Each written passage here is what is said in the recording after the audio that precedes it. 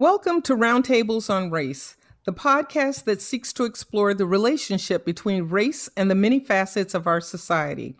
I'm your host, the Reverend Kathy Walker. This first season is an exploration of race and the news media, and today we're taking a look at diversity in the newsroom and the difference it makes in reporting. We're so glad today to be joined by two guests whose experience in the newsroom range from the local to the national. Welcome to Brevette Carey, the news director at ABC 11 WTVD TV in Raleigh-Durham, North Carolina.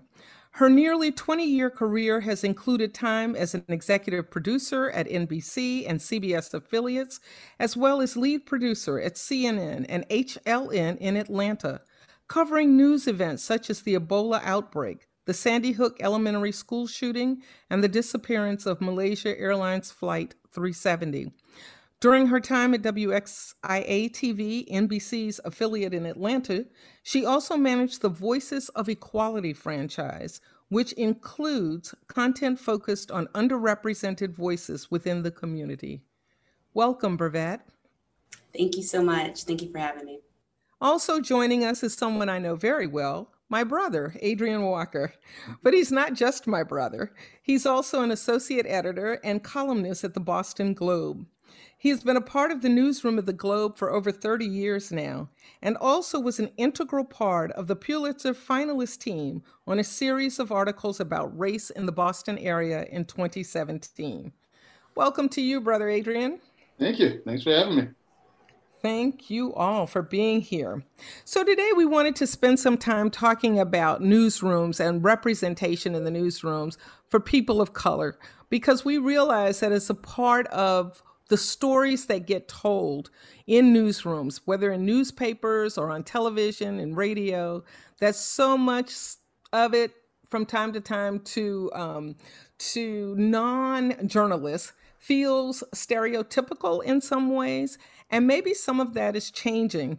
But since you all both have had long careers, I'd like to begin by asking, as you've had this long and extensive careers in newsrooms, in terms of diversity or ethnic makeup, Adrian, I'll ask you first, in the newsroom, what changes have you seen as it relates to diversity in the last 20 to 30 years?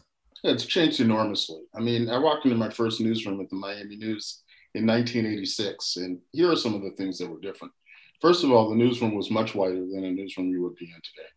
And also, we didn't even talk about it. I mean, it wasn't even really an issue. We didn't talk about representation. We didn't talk about ethnicity hardly at all. And one of the things, I was reporting in my hometown in a paper I'd read all my life, but I never really understood until I was inside of it, how we covered it. I never understood until I became a reporter that virtually all the stories about people of color involved crime or sports, that all the Black male reporters were police reporters, the stereotypes ran very deep. There was very little representation and very little concern about it. I mean, and God, I'm not being a Pollyanna here. God knows we have a huge amount of work to do, but we've come a long way in the 30 years or whatever it is that I've been doing this. And Brevette, how would you describe the changes that you've seen in a couple of decades in television? I would say similar to Adrian. Normally, I started out as a producer, so I was usually the only Black producer in the producer pod, as we would call it. So whenever there were stories that I connected to, either they may have been negative, or, if it's something you want to speak up about, I had to find my voice in speaking up in a newsroom where I didn't have a lot of people who looked like me and didn't want to appear that I was taking a side or was biased, or sometimes you would suppress your feelings. But now, I would say due to George Floyd and what we've seen, as I feel like that, I know we'll probably get into that later, just as a catalyst for this movement, or renewed movement, I would call it. I think people have much more freedom. There's more awareness in pitching certain types of stories that are related to underrepresented communities, whether it's dealing with Black or brown or different races. I feel like they feel like they can speak up now. And I would say maybe people are seeking to understand. seeking to understand, like, what are some of the challenges with different groups of people and in different communities. So I believe they're a bit more open to having those stories. And when it comes to pitching stories as journalists of all races and gender, I think feel more comfortable pitching those stories. Mm. Right, and that's translated into a much broader range of stories about communities of color than we were doing 20 years ago. Right. Which is one of the best things about it. I'm sure that 20 years ago, still, most of the stories were related to crime or poverty, right? So you had this, it created this, it seemed to create this dialogue that most Black people, in whichever community it seemed to me, wherever you lived, that they were poor and in places that were always extremely crime ridden. So I guess one of the things I'm wondering now is what sort of began to reframe some of those conversations? I would say from my experience, having diverse viewpoints, diverse perspectives at the table in those editorial meetings. And again, like I said, it was finding my own voice and being comfortable speaking up to say, okay, we don't have to report every crime story. What's the impact? Someone can get shot on Main Street, not diminishing that, but what is the impact when we report crime after crime after crime after crime?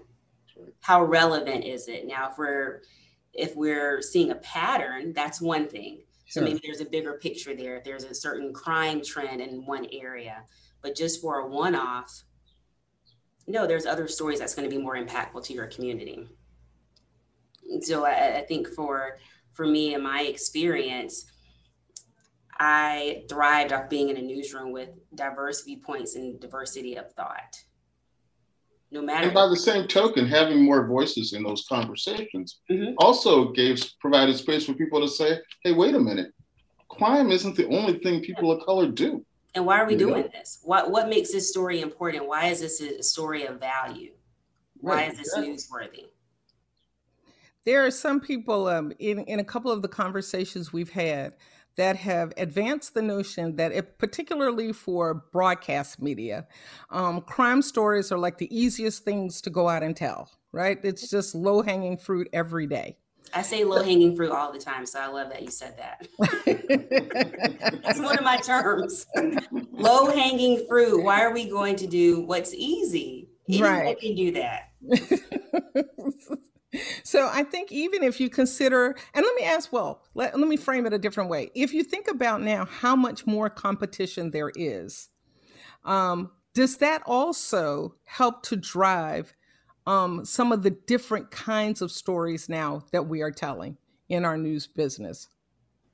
For sure, because of what's happening in our communities now and the climate of what's happening. So I think you have to, at ABC 11, we thrive off of being connected to our community. So we produce and create high impact content. That is what we have termed as content that is relative, memorable, and provides context. So we have less emphasis on some of the spot news that you were talking about. If it bleeds, it leads. Again, what is the impact?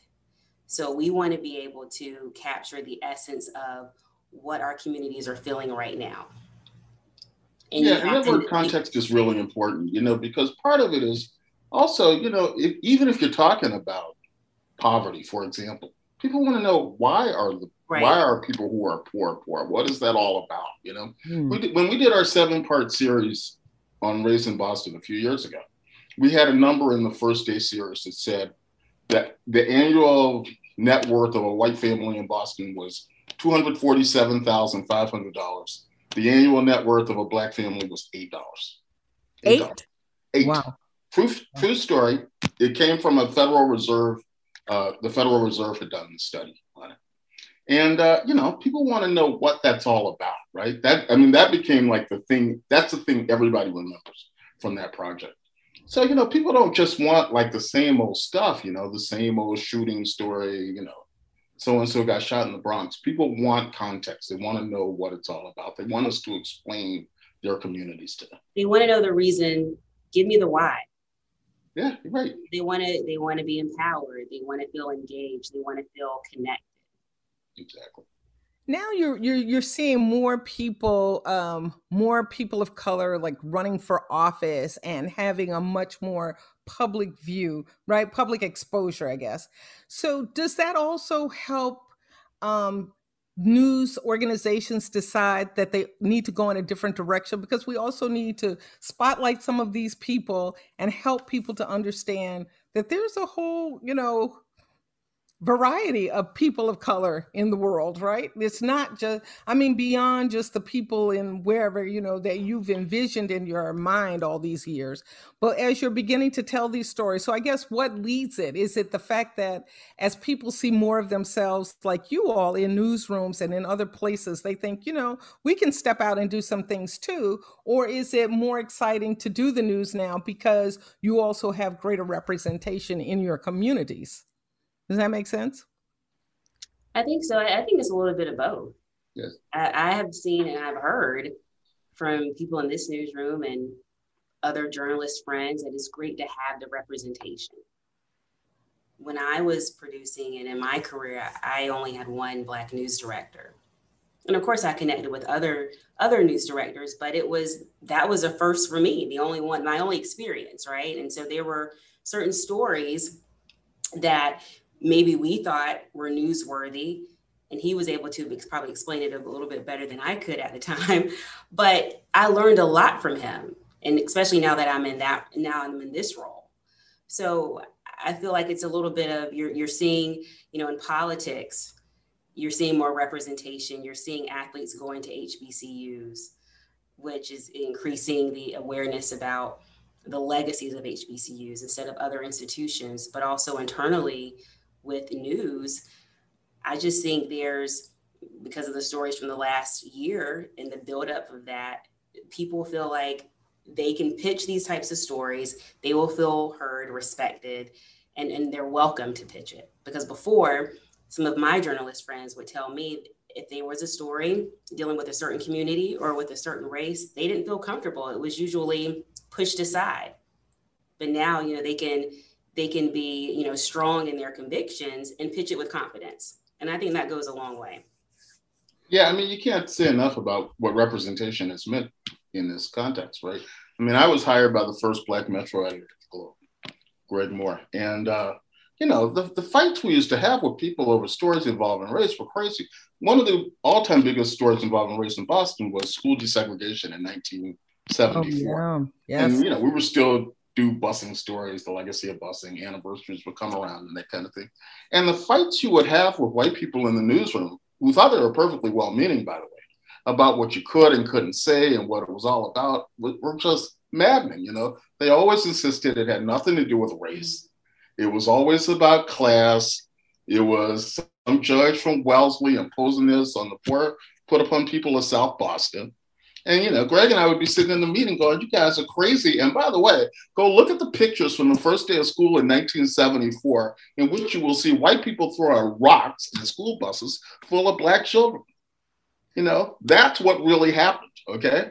And it is so much easier. Those conversations are completely different now than they were 20 or 25 or 30 years ago. Oh, and it's about having more people of color in newsrooms, but also more people in positions of authority. Of authority, yeah.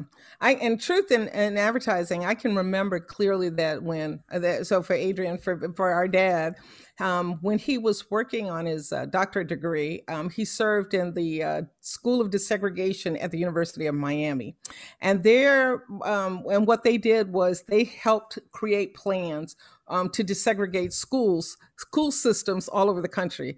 And I remember he worked on the Boston plan for a number of years. And he always talked about how that was one of the most frightening and racist places he had ever seen. It was one of the most challenging because the people were so dead set against it and trying to, really get that project completed and see them begin. And when you saw the pictures of what happened when they started in Boston was really chilling, really, really chilling. So I understand that. But back to your newsroom story for a moment. One of the things, like, okay, so both of you are sort of in executive positions now, in management positions. So from your vantage point, not just for African Americans, but for other people of color. Like, so recently we've been focused quite a bit on the AAPI community, right? Because of all of the horrible things that have been happening in their community. Well, actually, the things that have probably been happening for a while, but that are now coming to light, right? As we've talked about, all these just terrible stereotypes following the coronavirus. So, how does this also help you all or inform your decisions about creating space for people of other ethnicities and having their voices also be a part of your news organizations? We have a belong team internally, and that's similar to our DEI team. And so our belong team, again, where everyone belongs, no matter who you are, internally, we have subcommittees: people, content, and culture. And it's divided in those three categories because we want to be able to speak truth to power, but also be held accountable on all fronts, whether it's how someone identifies, whether it's a story, AAPI, or dealing with, death by suicide, just making sure that the framing is correct, right? Yes. And we check each other. They hold us accountable. And I believe no matter the race, again, there is a space for everyone because it's opened up to a colleague to say, hey, maybe you should write it this way. This term is actually used in this sense.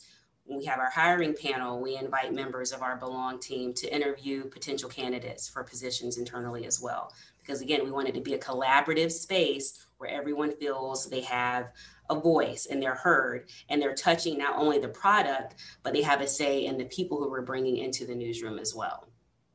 And so I think that's an inclusive approach to not just the content, but also to the culture that we're trying to build internally. At the Globe, our version of this is called the Inclusion Council, and it does some of the same things. It kind of monitors, right? What does the homepage look like? What does the front page look like? Who are we writing stories about? Who are we bringing in to interview for jobs?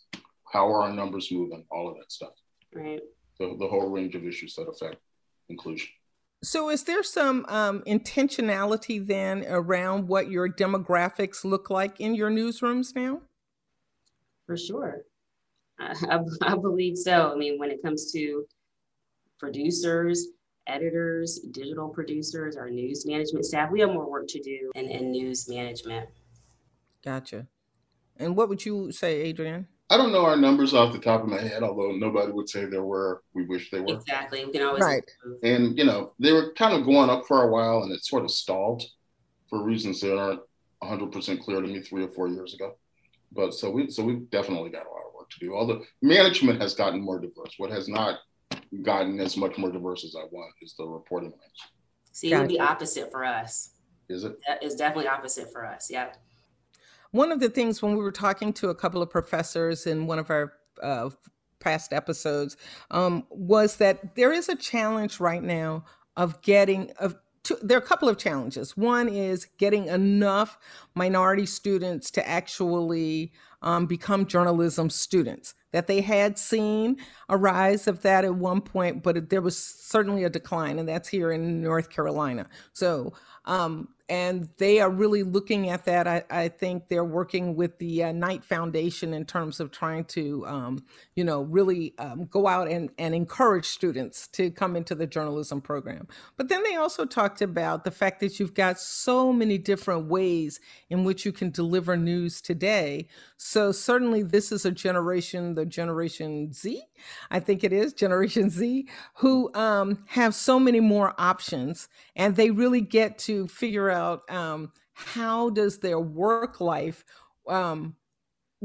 balance off their social life, right? So some of them, they find themselves doing all kinds of things across the internet and so many different social platforms. So if I think about newspapers, Adrian, I know that a few years ago we saw, or I guess probably now it's been a couple of decades, right? That we began to see all these major mergers between newspapers. And I know like the McClatchy people own just tons of newspapers across the country and all of that. Is that partially in response to, I know um, it was spoken of as the declining readership, but ultimately, and it's always a business decision, but does that also give you an opportunity to utilize more reporters across the country, if that makes sense, so that everybody doesn't have to be sitting in the same newsroom? I guess it does. Although, part of what's happened though is that the industry has just hemorrhaged jobs, Mm, period. So, I mean, there's less of everything. There are chains. There are a couple of chains like McClatchy and Clippian still that have a lot of papers, but those papers have far fewer reporters in them. So mm, that's become the issue. gotcha. And then how does that reflect in the media world, in the broadcast media, Brevet? So What? Mhm. for ABC, the owned television group, there are 8 stations, including Raleigh, Durham, Fayetteville. So it's New York, LA, Chicago, Houston, and Fresno, and Philadelphia. So we're able to leverage opportunities and partner with those other stations. And of course, the network partner with other stations as far Sure. as content. So they're in, other states, and we share content across all platforms. And So that this definitely increases the bandwidth that we have to be able to tell different stories. one of the interesting things I think for broadcast right now is just seeing how many platforms are just coming on every day, right? So you can watch ABC News all day long on some platform, or you can watch Good Morning America on some other platform all day long, and all of those things. But do they diminish your ability to stay focused on a local level about what's happening in our communities? I think you can broaden the story. So no one is going to be able to tell our stories better than we can, because we're planted in the community. So we have a pulse check on the community and what's happening and what our audience wants to see. So, we're here. You can broaden the story if you use a story from, let's say, California or Chicago, if there are similar trends, or, just a similar topic. And let's say, for example, the gas shortage. So we knew that North Carolina was at the top of the list when that happened with the Colonial Pipeline. So we were leading for the wrong reason, okay? We're leading for the wrong reason. We're winning that one. But then if you compared our numbers, let's say, to Pennsylvania, where we have a station in Philadelphia, it wasn't as bad, but they were able to use our live shots, just like Sure. Andrew Brown Jr. Oh, He got yes. killed in Elizabeth City. So we covered that extensively for a week and a half when I believe it happened April 21st. So our crews were there. And so the other stations relied on our coverage to tell the stories in their markets. Okay. That's So it's a awesome. way to get, it was a national story. It was local, but it was a Yes, national it story. was a national story. Just like George Floyd, born here, there's a local connection, but also it is a national story. So they can't tell the story like we can, but Right. we can lean on them and they can lean on us to provide the bigger picture when it comes to content. So here's a question that we wanted to ask you both about content, because one of the things we were talking about recently was that sometimes you will see a story become a lead story, and it can remain a lead story for several days. And you have this question after a while of how important is the story really, right? And so one of the things that we were talking about was that if you have a celebrity generally involved in a story, and so then for some reason, it becomes just this, big story because everybody knows this person, and you're now on day 3 of telling the story, because to the news media, this is really what the people want to hear. How do you make decisions based on whether, so what takes the lead? Thinking about what the readers and viewers want to watch, or what really is important in terms of journalistic content? There are several factors. I always say what happened yesterday doesn't necessarily mean whatever we did yesterday may not apply to today, because it can, there's, whether it's timely, proximity, the impact. Of course, as I mentioned before, high impact content, we are dedicated to producing that type of content. And again, it's memorable. It has to be memorable, wide relevance, and have the context. So you add the perspective. Who are the people who can speak to it, the personal narrative, right? Are we walking the viewer through solutions? Are we highlighting a problem, giving them solutions, breaking it down for them, helping to keep them prepared? You got to look at resources and examine that for the day. So it runs the gamut, but of course, everything is based on the journalistic principles and what it means to the community. We're helping to inform, but who is really impacted? 2 people or 20 people? Okay, that's fair. 200 or 200 people or 2,000 people. So, and I'll throw out one more factor, which is, how long are you still finding out new things? Right. How long is a story developing? I mean, the question we'll ask ourselves in a news meeting in day 3 or 4 of a story is, is there anything left to do here? Is there anything left to say? Who haven't we heard from? One of the harder decisions to make is, when is the story run its course? Mm-hmm. Right? When are we done here? Right. Like you said, I buried the lead on that one, Adrian. But yes, it has to be new. I'm here to help. Thank you. It has to be new, fresh, and urgent. Come on, So that's news. And there comes a day when it's not. There comes a day when it's like, yeah, we're done about this murder, nothing's going to happen now until he goes on trial. Yeah, and so then you can let it go. Yeah. Or if it's a story from a broadcast perspective, we're talking about the spot news, we will cover it, but it's not going to be the lead, because therefore, let's say there's a shooting on Main Street. We shoot it as a VO, give it 20 seconds in a newscast, but later on we find that it's connected to a bigger crime trend, or that was an official's or, some city leader's son or something like that. Yeah. So therefore we would have covered it, but we still have that video in case it warrants a bigger picture story later.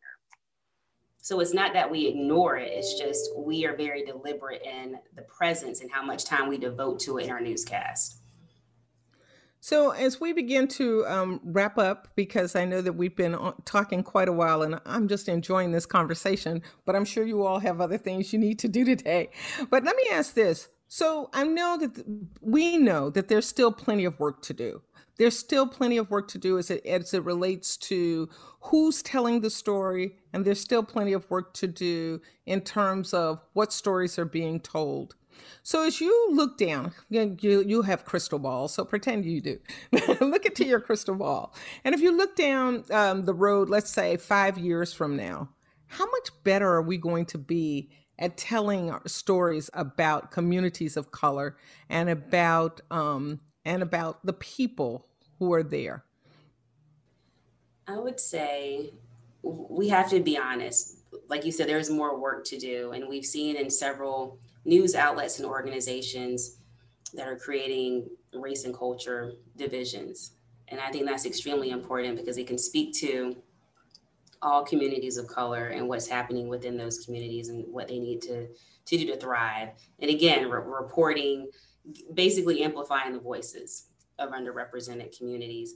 I think we still have to keep pushing forward. We need more representation in the newsrooms. We need that support and diversity of thought and allies. It needs to be a holistic approach, because it's not just people who look like us. You also learn from those who have different opinions, who may not know your world.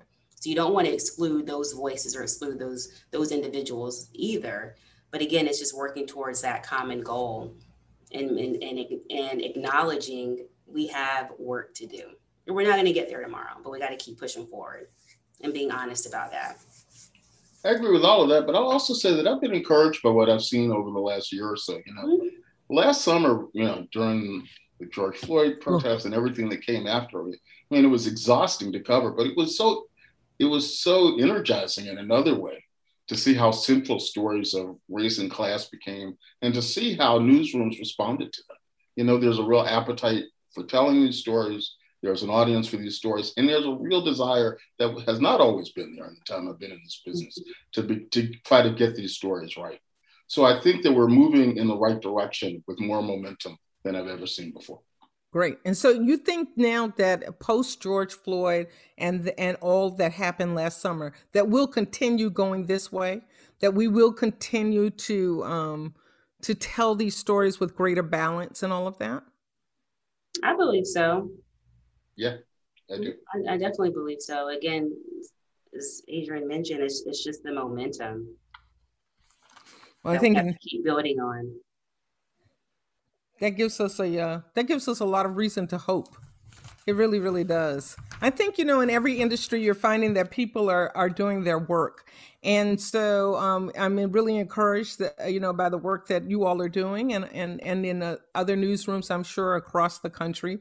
It's very hopeful. And it helps us, even as people of faith, as we go out into communities and try to, connect with people who feel like they have been sidelined for so long, to begin to have faith that their stories that they're being heard, and that they're being heard in some very positive ways and being acknowledged for the work that they have done and continue to do. So that's really great. Yeah, the task now is to keep it going. Yep. Well, I want to thank you so very much. Thank you, Adrian. Nice to know that I could call you and get you on the phone. And thank you so much for that. Welcome back to North Carolina. And we look forward to, maybe we'll get to see you in person one of these days. I hope so. I hope so too. We'll have to make a plan of that. And to you, our audience, we hope that you will join us again for another episode of Roundtables Around Race.